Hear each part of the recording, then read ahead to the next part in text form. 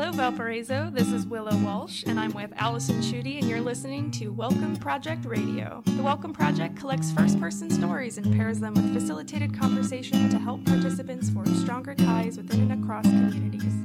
We vision a world in which people are curious about and actively seek to engage those who are different from themselves. We are proudly underwritten by Asana Yoga Center and Roots Market Cafe, two excellent ways to feel good during this pandemic. They're located online at asanacenter.com and rootsmarketcafe.com. The music today is provided by WVLP's very own Paul Schreiner. Thanks, Paul. Today we bring you memory and resources from the Welcome Project's Flights Initiative, in which historian Dr. Heath Carter introduces us to the challenges of working with memory. So listen up. All right, it's good to be back with you all today. We're actually doing something slightly different because as we listen to our historian today, we're talking about this concept of memory. And so Willow and I are both really interested in memory, not only because of our work on the Welcome Project, but as writers and creative nonfiction writers in particular, who are often thinking about their own experience or other people's experience. So the role that memory plays has been important for us to understand. So we might be bringing in some extra material as we try to best understand what Dr. Carter has for us today. And I also think it might help you if you have never listened to our show before, or if you just need a refresher.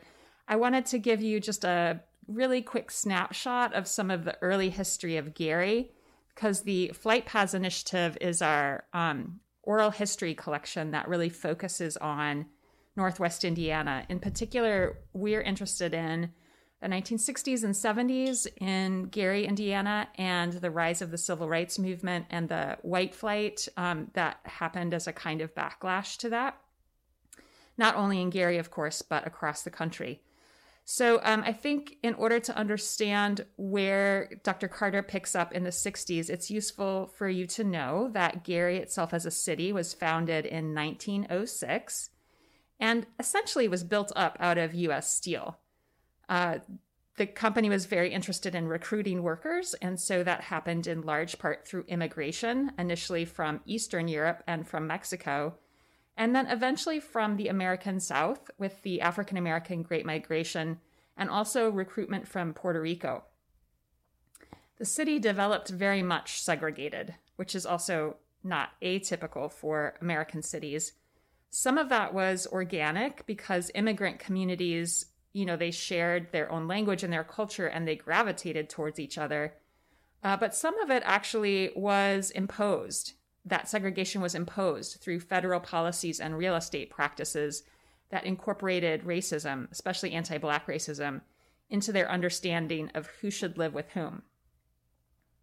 After World War II, that racial segregation became increasingly problematic and contested, especially as Black GIs returned from fighting for America only to re-experience pretty tremendous discrimination. So the civil rights movement comes into full fruition during the early 1960s, and then the social order on which much of the U.S. has been founded becomes increasingly unstable. So we're going to let Dr. Carter pick it up from here, and I think it's interesting to notice how the lessons that he's drawing from history are also lessons we're still learning today.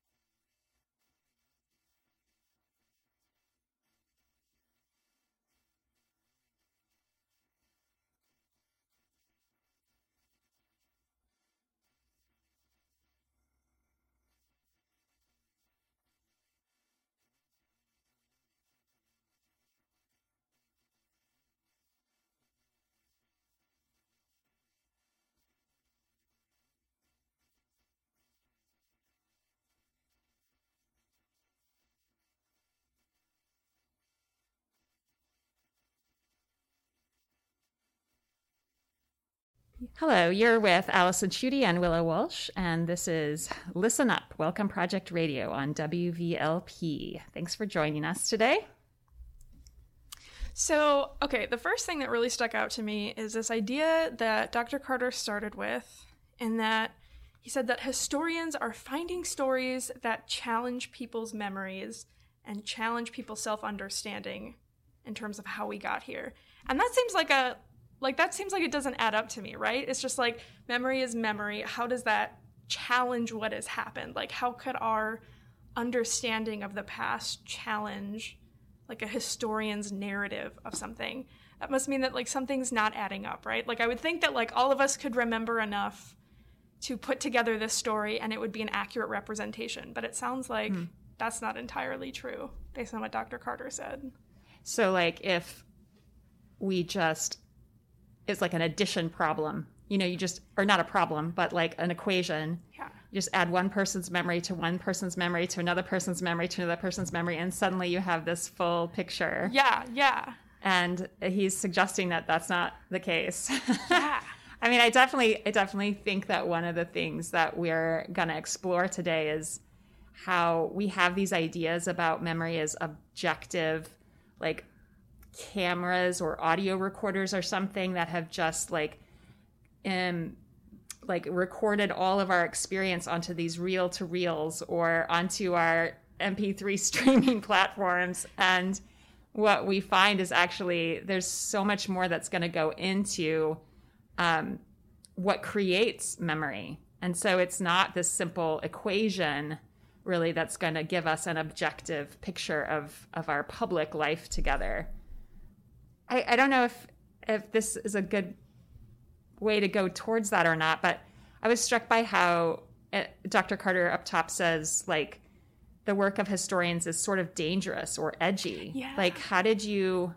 I mean, I think it's related to this question of our assumptions about how memory is supposed to work, and then the historians making this counter suggestion, but how did you read the dangerous, edgy work of historians? Yeah, so I think it has something to do with the idea that, like, this collective sort of memory thing isn't this perfect equation, like memory plus memory plus memory, and then here we go, we have the 100% scope. So I think what's dangerous about that is, like, challenging that idea that, like, maybe not everybody's memory is as 100% as we think it is. Yeah. And so I think there's some work there in terms of saying, he's saying we're not going to bang people over the heads with history books, right? So there's some important work that has to happen there to say, like, this is your story, this is your lived experience. You're not necessarily lying about your experience, but we actually have these tools, this evidence, this data to help fully structure these memories that might not, I mean, I guess what I'm understanding from this is that people's memories aren't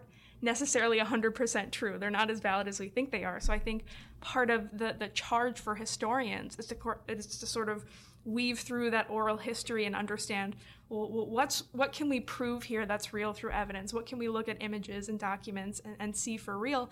And what if it just doesn't add up? What parts of these memories aren't held up through this evidence that we have? And so I think, I guess the dangerous part, maybe not for the historians, but like this idea of, like, it's like, I believe all my memories are perfectly fine, right? It's like, I have a good memory. I remember things, so if somebody were to tell me, like, hey, actually that memory you have isn't entirely true, I mean, I might get a little combative, like, hey, I remember my memories. So, I mean, I think there is something there, right, that people hold on to these memories, whether or not they're entirely truthful. And so I think that's kind of the charge that he's bringing up here, is that figuring out part. Yeah. I find your language interesting. You said not true, not valid.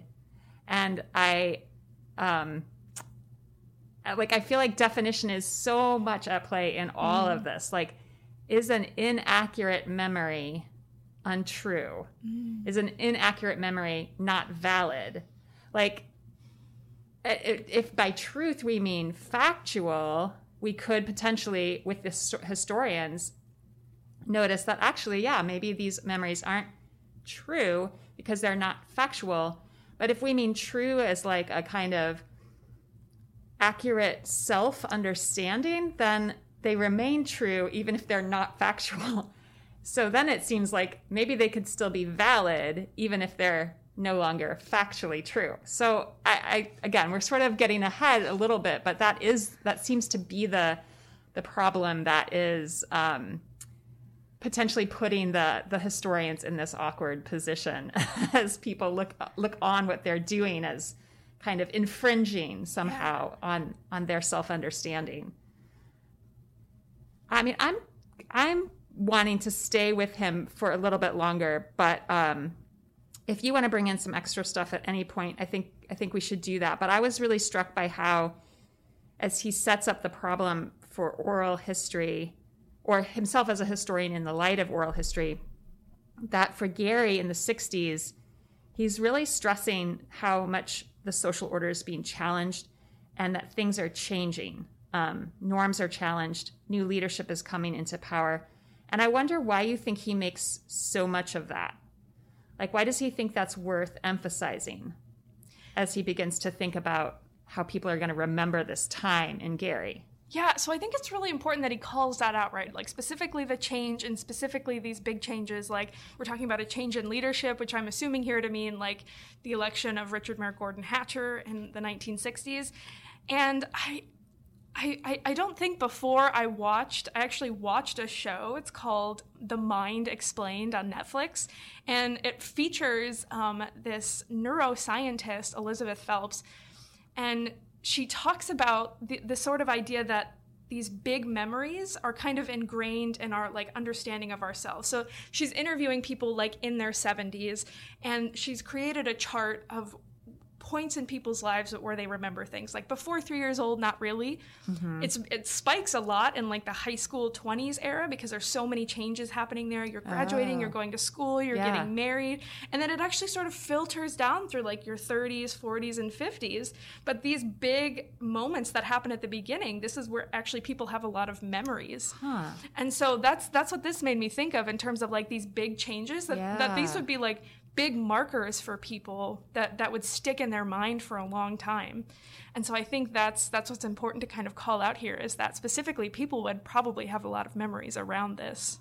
Yeah, because everything's feeling like the ground is shifting below you. So as you try to get your bearing, you start to pay attention in a way that maybe embeds those experiences as memories.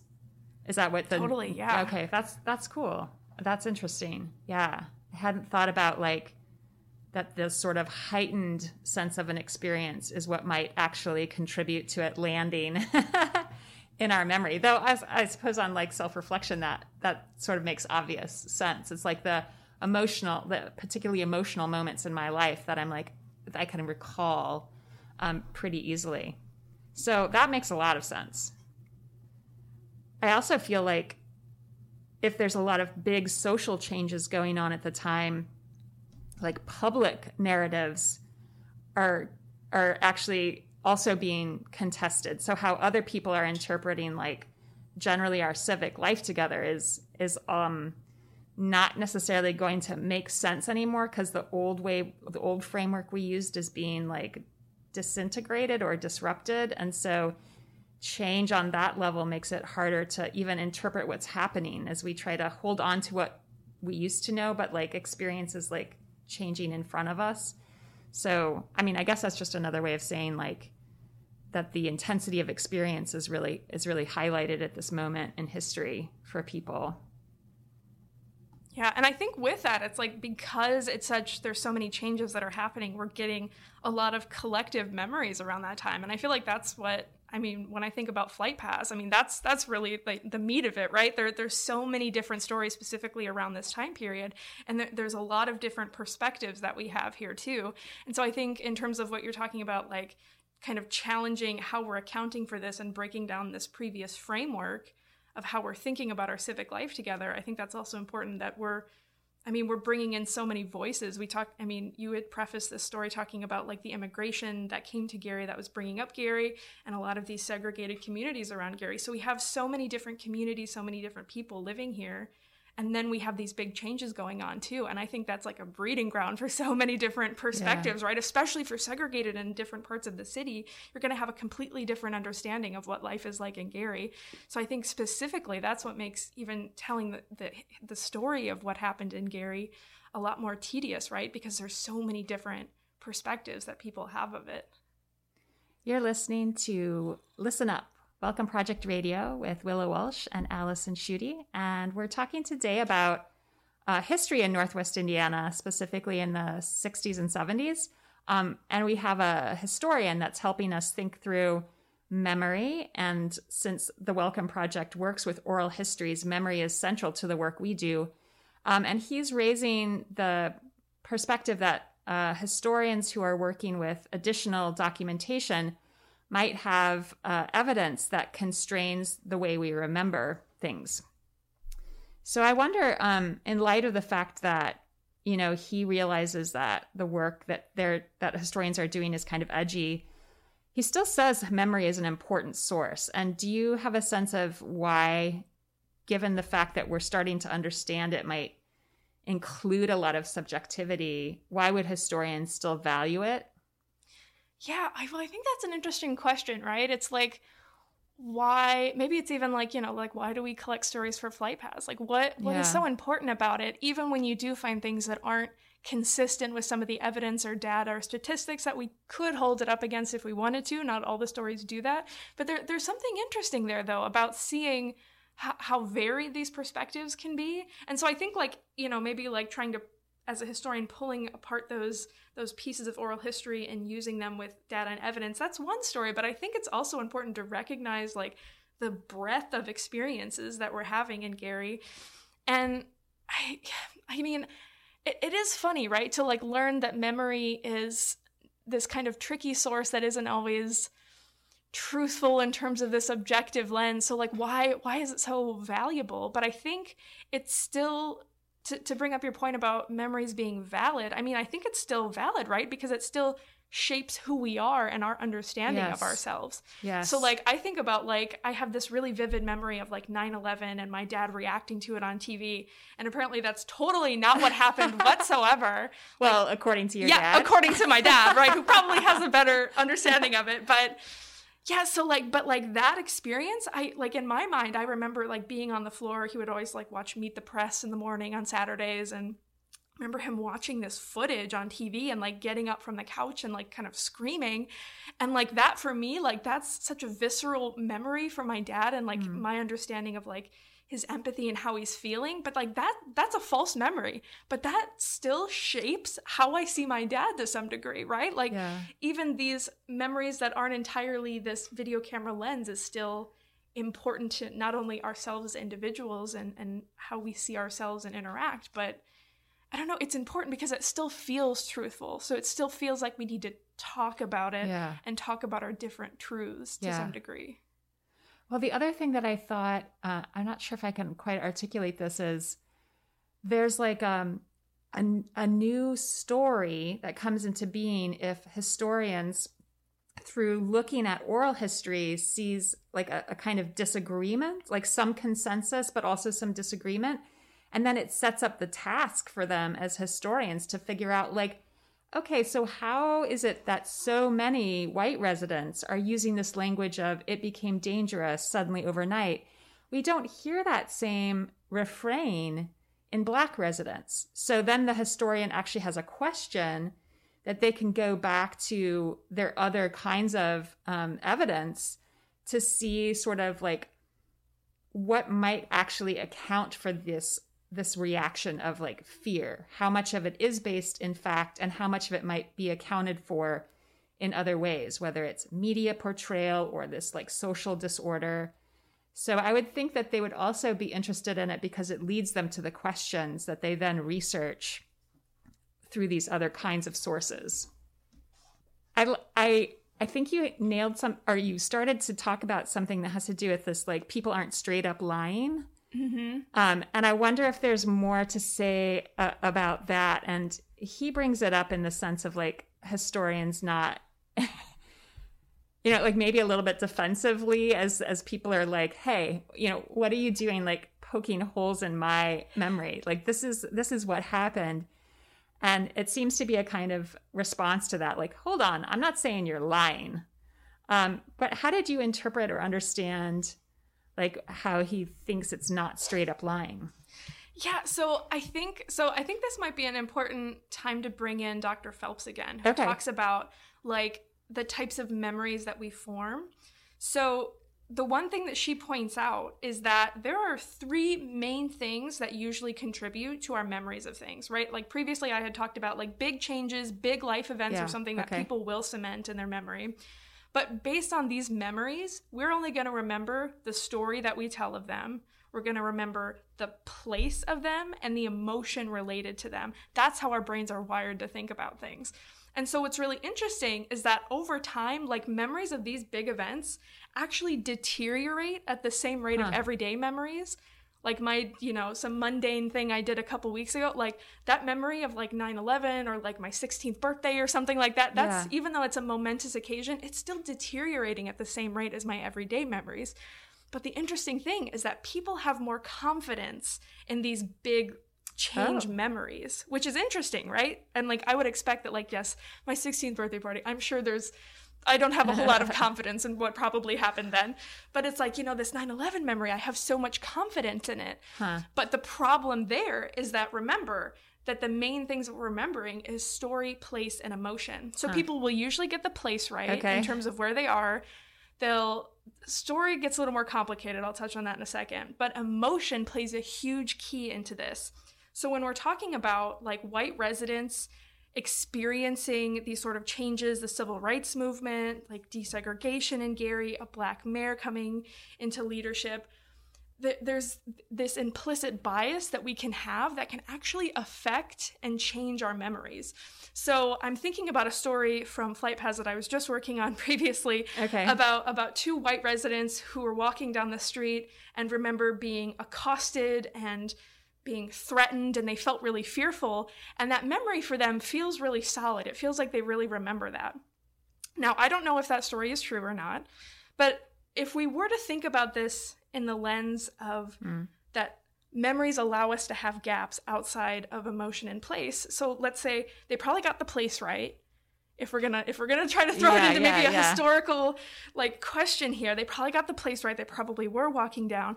But if they felt fear by seeing these black residents, that can shape the entire memory, actually. Yeah. Like, potentially, that interaction might not have been as severe as they're remembering it. But because they felt so much fear, and they told other people, and they told each other this story, that's where the story comes in. The more times they tell it, the more that they can cement this false memory and sort of fill in the gaps beyond like emotion. So the place is going to stay there, the fear is going to stay there, but everything else along the way, that can actually morph over time. The story part of it. Yes. And so what the interesting part of it, so you could maybe be saying the story over and over for years, and all that's going to do is cement this potentially false memory in your mind and make you have more confidence in it. So this idea that people don't know that they're doing that, though. And I think that's the interesting part about this idea of straight up lying, is that people don't know they're lying. I mean, these folks who are telling the story about being accosted by these black residents, I don't think that they think they're lying. I think that they think that that's completely exactly what happened. And it could be, but what we know from memory, it could also not be. It could also be like their implicit bias and the stereotypes that they have that made them feel fear, that made them feel like that situation was more heightened than it actually was, and created this false memory. And it's not only individual bias. Like, I'm thinking at the time, like, what were the newspapers saying? Exactly. What were the TV shows portraying? Like, how was the civil rights movement being communicated to Black communities, to brown communities, to white communities? And if you're hearing your neighbors tell a certain story and you're hearing that reproduced in media, then you're getting a lot of validation for the emotional experience that's starting to shape like what actually happened in that place where you encountered these people and these events. Yeah. Yeah. And we actually know firsthand, like we had another story with a former journalist at the Post-Tribune in Maryville who said that when there were positive stories about Gary, those only went to, like, and we're talking about post-70s, 80s, 90s, Okay. those positive stories about Gary only ran in the Post-Tribune versions in Gary. Those positive stories, they didn't run in Valparaiso and Crown Point and other places. So we do know that, like, Yeah. I mean, if it's happening in the 90s, I'm sure it was happening in, like, the 60s and Yeah. the 70s back then. So we know that that's can definitely influence. We know that that was happening at least regionally, and that can influence people's understanding. I had forgotten that, and that's just become so exacerbated today by the fact that, like, media can send itself to you in smaller and smaller slices. So now it's not just about, like, is your local city paper getting the same news as the region? It's like, what is your Twitter feed telling you, your Facebook feed telling you, the podcasts that you choose to put into your, media diet. So that's even become more pronounced today, but I hadn't necessarily thought, like, I think of it as a new media problem, a social media problem. So I hadn't really remembered that it was already in circulation. Yeah. Just with, like, old-fashioned newspapers. There's still editors behind those papers. There's still owners behind those papers who are making decisions based on what they perceive to be really going on. That is so interesting. Okay, so it's the top of the hour, so I would like to remind listeners that this is WVLP at 103.1 FM in Valparaiso. And you're here with Allison Schutte and Willow Walsh. Today on Listen Up, we're discussing a piece from a historian we've called Memory in the Light of These Sources. And Dr. Carter, the historian, is helping us think through some of the work that the Wellcome Project does with oral history and how historians who are working with other forms of evidence could really benefit, like, not only our initiative, but I think communities that are trying to think through public memories and even publicly contested memories. For us in particular, it has to do with race and ethnicity, but of course that can apply more broadly too. I wonder, do you think we should play the story one more time here and then move forward with some of our questions? Let's do it. Okay. So it is Dr. Heath Carter and Memory in the Light of These Sources.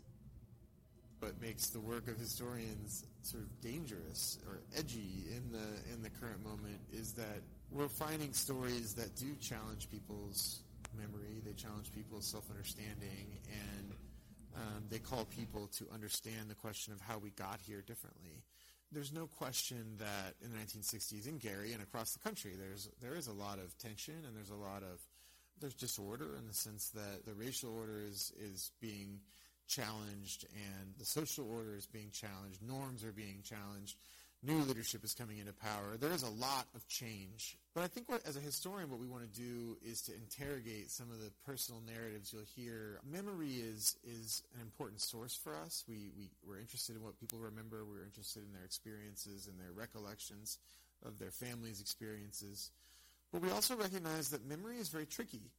And sometimes people remember things very differently, as it turns out, from how they happened. And sometimes people remember things that didn't happen. So I think what historians want to say is not that people, as they tell stories about what happened, are just straight up lying. Not at all. In fact, these are stories that are important, and in some sense, they are at the core of people's identity and their story. And so it's not through kind of some sort of willful deceit. But one of the nice things about the tools of our trade as historians is that we work with evidence, we work with documents, we work with images, and we can actually hold up memory in the light of these sources from the past and get a sense of, what is here in this memory that's right and true and actually corresponds to history and what in it needs to be modified. Historians are interpreting data. We don't have the final interpretation, the objective take. But we do have evidence that can help to constrain our interpretations. I think in the 21st century, as we continue to grapple with race and we continue to grapple with racial inequality, coming at these foundational questions about how we got here and being willing to engage in critical conversation about them, I think it's an urgent task. I think it's a task that myself and many of my colleagues are really committed to, and we know that you can't come in with your history book and bang people over the head with what we will want to say is the real story. It's going to be more dialogical than that. I think that historians have something really important to offer in terms of fashioning the narrative that we collectively can kind of come together around to understand who we are and how we got here. If you're just joining us, I'm Allison Schutte here with Willow Walsh, and this is Listen Up, Welcome Project Radio on WVLP. I know I'd like to maybe start bringing in Jocelyn Bartkovicius, who's a creative nonfiction writer, talking about how writers think about memory. And I think as a way to do that, I'd like to hear you see if what's this difference or distinction between objectivity and interpretation? So he brings it up here at the end, and I wonder if, just as a way to kind of segue, how do you sense the difference between objectivity and interpretation? Yeah, so I think when you're taught about history books and nonfiction, you want to think that this is an objective take, this is the way it happened, and you want to believe that it was as easy as that to document all of these things that happen. But I think what I'm learning here from Dr. Carter is that there is there's an interpretive aspect of it, because to some degree it is relying on people's experiences there, but it's just held together through the evidence that they do currently have. So I think history, maybe as it's documented, it is less of this sort of video camera lens that we think it is. And I think a lot more of it is actually just trying to put together the pieces of what we actually know and try to fill in the gaps with what we can support with existing evidence. But I think what's really interesting to me is that when he notes that we have evidence to help constrain our interpretations. Yeah.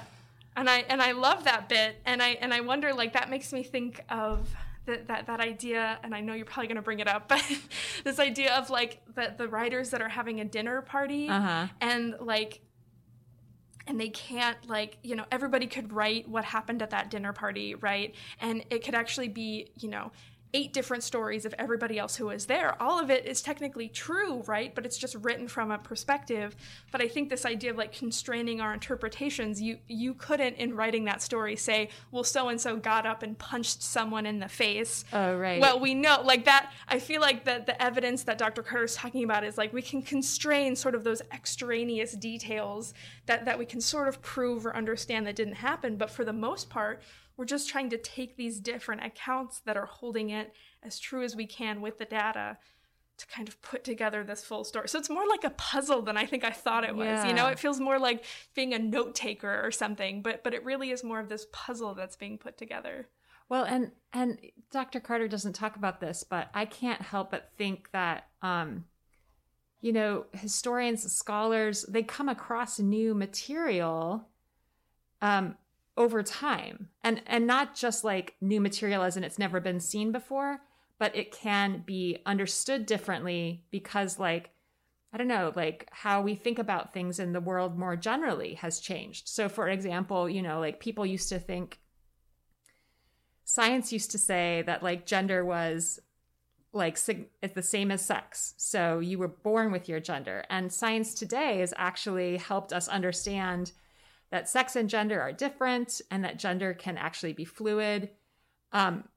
Because we have that new scientific perspective, if we were to go back through documents that talk about sexuality in American history, we would see things that we hadn't ever seen before, just because we have a new interpretive lens to help us oh, I hadn't noticed this fact before. So I think that's interesting too, that there isn't a history that once you constrain the interpretations just right, will be forever solid. Like we have to allow for, so I don't know, maybe I'm challenging the metaphor of the puzzle, because I think of a puzzle as something, once you fit it all together, you've got the picture and you like probably tear it up and put it back in the box.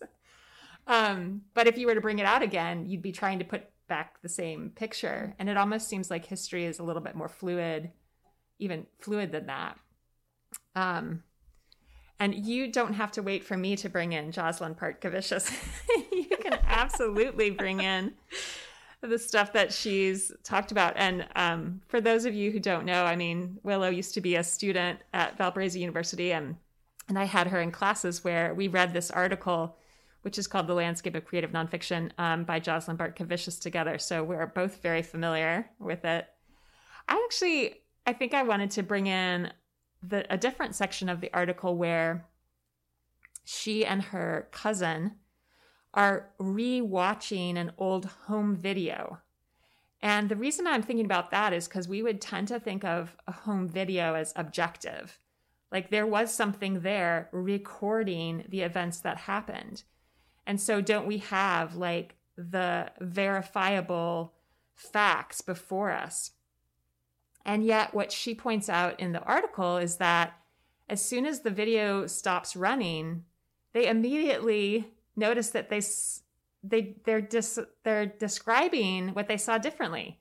So there's a figure of a stepfather in the home video, and Jocelyn sees him as like twirling around a candle-like torch, because she saw him as this like romantic figure that just wanted to embrace life and the world. And her cousin saw it very pragmatically as like a bug torch, like a citronella torch or something that he must have been swinging around to keep the bugs away. So it's like you have this tape that has recorded what happened, and yet there's already immediate disagreement. And that's not even necessarily a huge detail to disagree over. She says that moment is so poignant for them because actually it holds this place in their family history because of how it all played out for their family over time into something more traumatic. But so I just think that notion of that objectivity it's a little scary to let go of. I don't want to live in a relative world where like, well, you see things that way and I see things this way, and they must both be like equally true or equally valid. So we'll just go about our business. I mean, we can't. Yeah. We can't just go about our business. Like lives are actually at stake here often. So I wanted to read a quote from that section of Park-Kavicius. She talks about, she says, the camera recorded the scene for perpetuity. And yet my cousin and I, with similar family experiences, with memories of that moment, because they were both present at the actual recording, and with objective evidence before us, the tape itself, saw it differently. If put alone in separate rooms and interrogated, or given blank sheets of paper and told to write that scene, we would come up with different stories. We both sat at the family table that night, and so the party is in our memories, embedded in the very matter of our brains. And we both watched the tape, separately and together, several times in recent months. Nevertheless, we tell different stories. Which one is true? Which one imagined? And there's a little bit more of the quote, but I actually wanted to pause there and just see, like, what do you think? Like, how would you answer those questions that she's posing for the reader? Which one is true between the two of them, and which one is imagined? Yeah, so I think that's like difficult, right? Because I think they're both true, right? Because they're both looking at the same thing and they're both noticing different parts of the same objective recording. And I think that's the interesting part, is that we do have these separate accounts of what has happened in reality. So like the things that historians would be working from, this evidence, these tools that we have, these images, these what feels like static objective reality, it can still be interpreted differently. And that just makes me think back to Dr. Phelps, who's talking about like emotion is really what guides Yeah. us to remember these specific things. So the fact that if we're having different emotional reactions, like Bartkovicius and her cousin are reacting to that stepfather figure differently, and they're going to see the whole scene differently, and they're going to take the whole scene differently because we're more charged to those emotional aspects of it. And I think that's where memory starts to get a little tricky, like Dr. Carter said. Yeah. So, I mean, Bartkovicius herself says that like both of their stories, hers and her cousin's, contain elements of fact and imagination. Both are true, for they are true to how we remember, how we see. They recreate the topographies of our minds. And, you know, for a creative nonfiction writer, that's not necessarily a problem, especially once you recognize it, right? Like, because then it becomes interesting. And that's like one of her main points in the whole article is, if you understand this about memory, then as a writer, you can really dig into what she calls earlier incongruities. So you can begin to, like, for example, with the moment of 9/11 for you, like when your dad retells the story from his memory, like how can the gaps between the way you recall it and the way he recall it push you in a certain kind of mode of self-reflection to wonder about, like, oh, why did I remember it this way? What does that tell me about me? And what might that tell me about my dad? What might that tell me about the situation at the time? And I think that's like when she says they are true to how we remember, how we see, they recreate the topographies of our minds. It's this ownership of the subjectivity, which says, like, that's not a problem, but I have to be aware that it's not necessarily accurate or objective in this way that, like, we want our history to be. So if we're going to try to get to a shared public story, because isn't that where Dr. Carter goes, right? He goes with a narrative that we collectively can come together around to understand who we are and how we got here.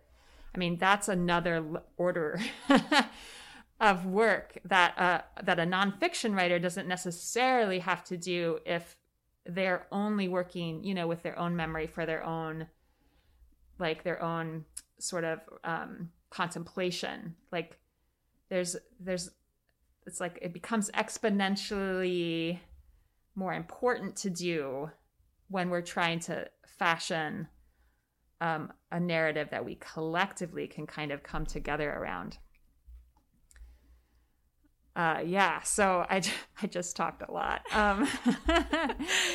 Are you thinking anything? Yeah, so I think there's something there, right? There's something that it's like kind of like we were talking about earlier, this idea of like, okay, well, we're remembering, we've got a lot of different memories happening here. And specifically, if we're thinking about Gary, there's a lot of subjective memories that are happening, even if we're viewing the same things, even though we know that we're not necessarily viewing the same newspapers. But if we are viewing the same things, we are watching the same TV channels, we are in the same city, there's so many different perspectives at play there. And I think the problem that we get into, especially when we're having conversations with our stories and Gary, is that people really want to hold on to their individual, like, understanding of these moments. And I think the one thing that I would challenge others to do is when we are talking about the history of the region, is that thinking about how valid and true your lived experience is, even if your memory, even if you're questioning maybe some aspects of your memory, it still feels really true and it's still a story you might continue to tell.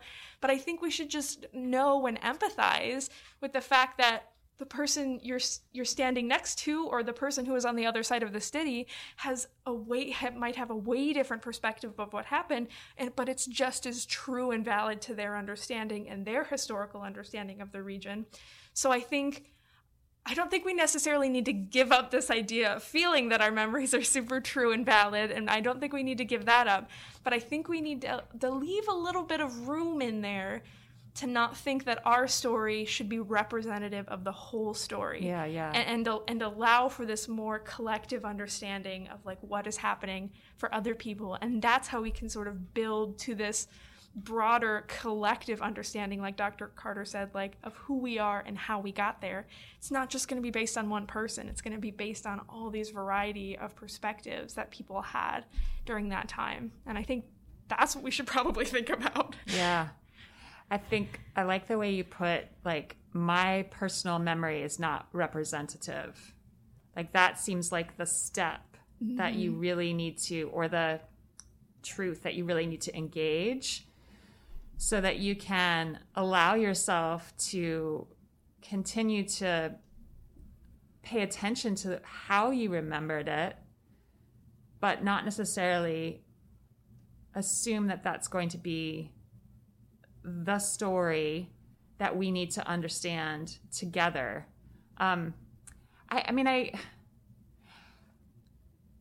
As somebody who does creative nonfiction, like for me, this has become, I don't know if it's second nature exactly, but I'm relatively comfortable doing it because I've thought about the way that memory works. But I sense that some of our people that we've interviewed as a part of Flight Paths or a part of Invisible Project or a part of just our regular like body of stories, that isn't necessarily something that we just learn about. I mean, you listen to a TED Talk, I have an article, we're drawn to those things because we were trying to ponder it in the context of like trying to understand how it's going to influence us as writers. I wonder how tricky it would be to introduce that into an interview we were doing with somebody, or if it would even be like appropriate. So, like as we're trying to think about what does this mean for us as people who are doing this work on the Welcome Project, like what do you think the responsibility would be of the storyteller that's sharing their story to be aware of this? Or what do you think the responsibility of the interviewer might be? Or does this responsibility come in at some other point in time, like a public forum or something that we facilitate? Yeah, I mean, I think like, okay, in an ideal world, I think the scenario would be like, we would listen to things like this that help us, you know, like Dr. Carter and Dr. Phelps, that help us further contemplate some of these incongruities in our memory and identify that there might be some gaps there. So we're already thinking about maybe the validity of our own experience, not the validity in like our own sense of how important the memories are to us, but just in terms of like how they stack up to other people's experiences and what we know happened during those times. And so I think with that, it's important.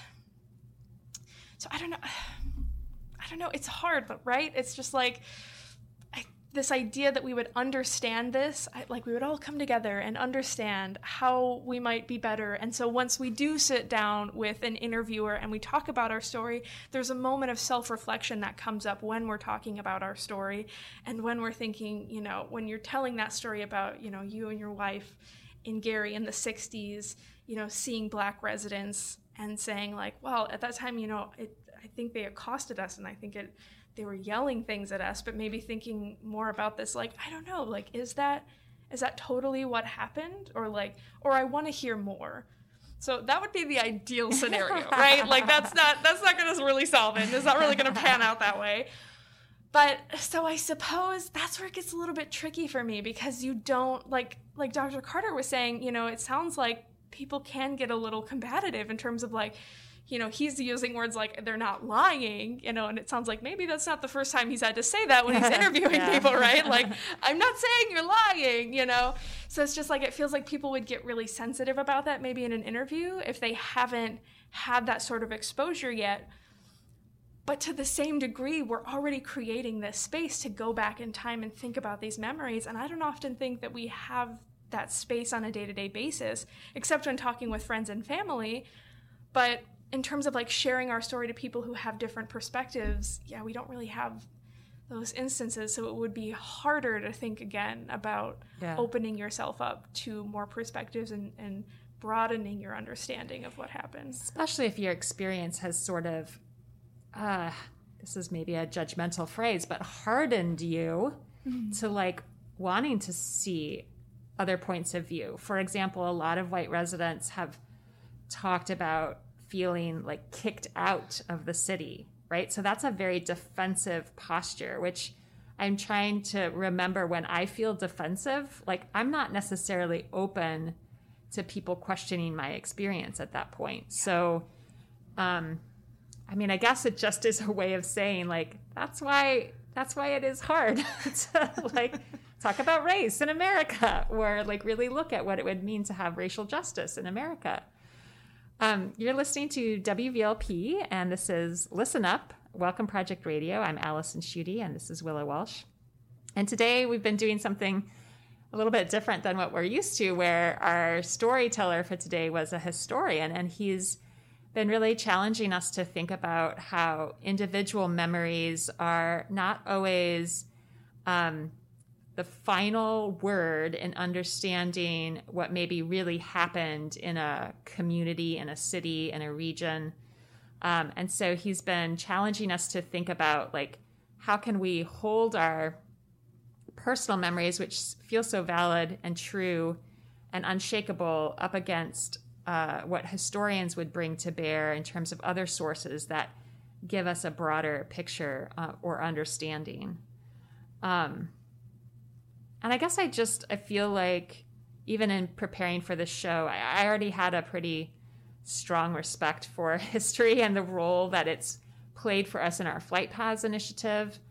But I feel it even a little bit stronger now, because I think there's something about oral history. I mean, I love oral history. That's like the work that pulled me into the Welcome Project. So I want to hear people's stories of how they experienced these like really conflicted, contested moments in our lives as Americans. Like, I want to know what did that feel like at the time for you? How did you understand it? And because I'm driven by narrative too as a writer, I think that's where things feel like really interesting to me. But we really, like, we're down in, I don't want to say the weeds as a pejorative thing, but we're down in the weeds when we're doing individual experience, and we need somebody to get the bird's eye view that really brings, like, not just like individual experience, but like, how is government reacting? How are nonprofit sectors reacting? Like, who's showing up for whom in terms of like investment and disinvestment? And so if we don't have that larger picture in which the individual lives are happening, then we're definitely only getting a partial narrative. We're not getting something we could all come potentially gather around. It feels very daunting. I mean, it's also like, I guess that's why they call it history. 'Cause like, could we do it in the moment? I mean, I guess I wish Heath was here so we could ask him. Or is it something that really scholars need some space from in order to be able to have all of the different forms of evidence that they then sort through in order to really see that bigger picture? Yeah.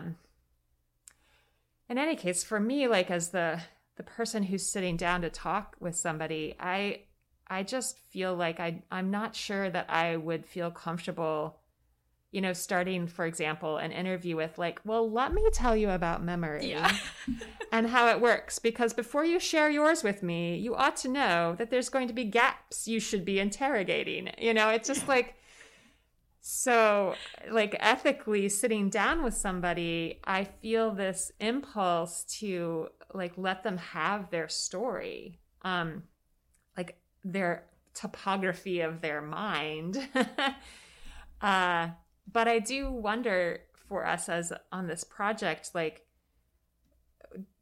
maybe one other thing to say is like the ethics seem to change depending on what role you're taking. So if you're the interviewer, I feel this certain responsibility to let the person have their experience. If I'm the editor of that interview, I still feel like there's a responsibility I have to that storyteller to portray them the way they want to be portrayed.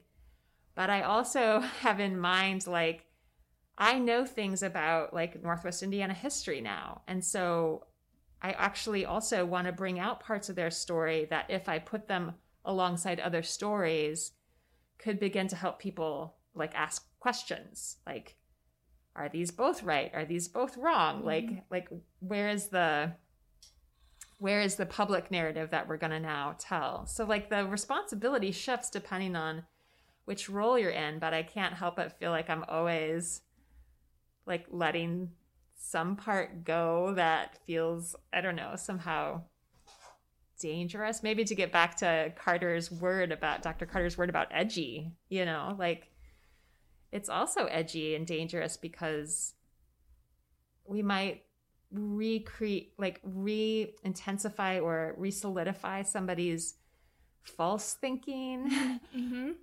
I don't know. I guess I still feel like there's a sense of worry about that, although it hasn't stopped me from doing any of this work, which feels so valuable. So, well, I think there's another part of that too. Like, I think it's interesting that you were thinking about like your role as like the interviewer and the editor. And I was thinking more about the role of like the person who shows up for the interview in terms of saying their story. And I think like having those ethics in mind on the other side of things in terms of like allowing people to share their story and then interpreting that as accurately as we can as editors, I think that's the main focus on that side, right, is to make sure and uphold that. But I also wonder, just again, as we're, you know, when you do find yourself in moments where you are recounting memories or giving an interview or just telling friends and families about your stories, I just think it's important to think about not necessarily maybe the gaps in your memory. I think that's probably a little too far. Like that's maybe a little too far that I would personally want to go than to think about all the holes that might be filled in by my brain and all the gaps that exist in my memory. But I think we are seeing this to some degree too in terms of like, you know, if I'm on Twitter and I click a story on Fox News, or if I'm on Facebook and I click a story on a comment or something, I've noticed this. If I click a comment from a certain person, you know, I get like a little ding every time they post something. And that happens like if you're doing that with like a established publisher on Facebook or something like that. So it starts to dwindle down and kind of like fine point us into, you know, the news that we want to hear, right? And I think some of us are cognizant that happens, but I think some of us aren't. But I think that not only understanding that memory has some gaps in it, but I think just on the top part, thinking about like, we're getting different information and I'm getting different information. So when I think about things, it's going to be different. And so I think maybe that's just where we start. Yeah. Where we start. Exactly. Which is also where we will end today. We're so glad that you joined us today.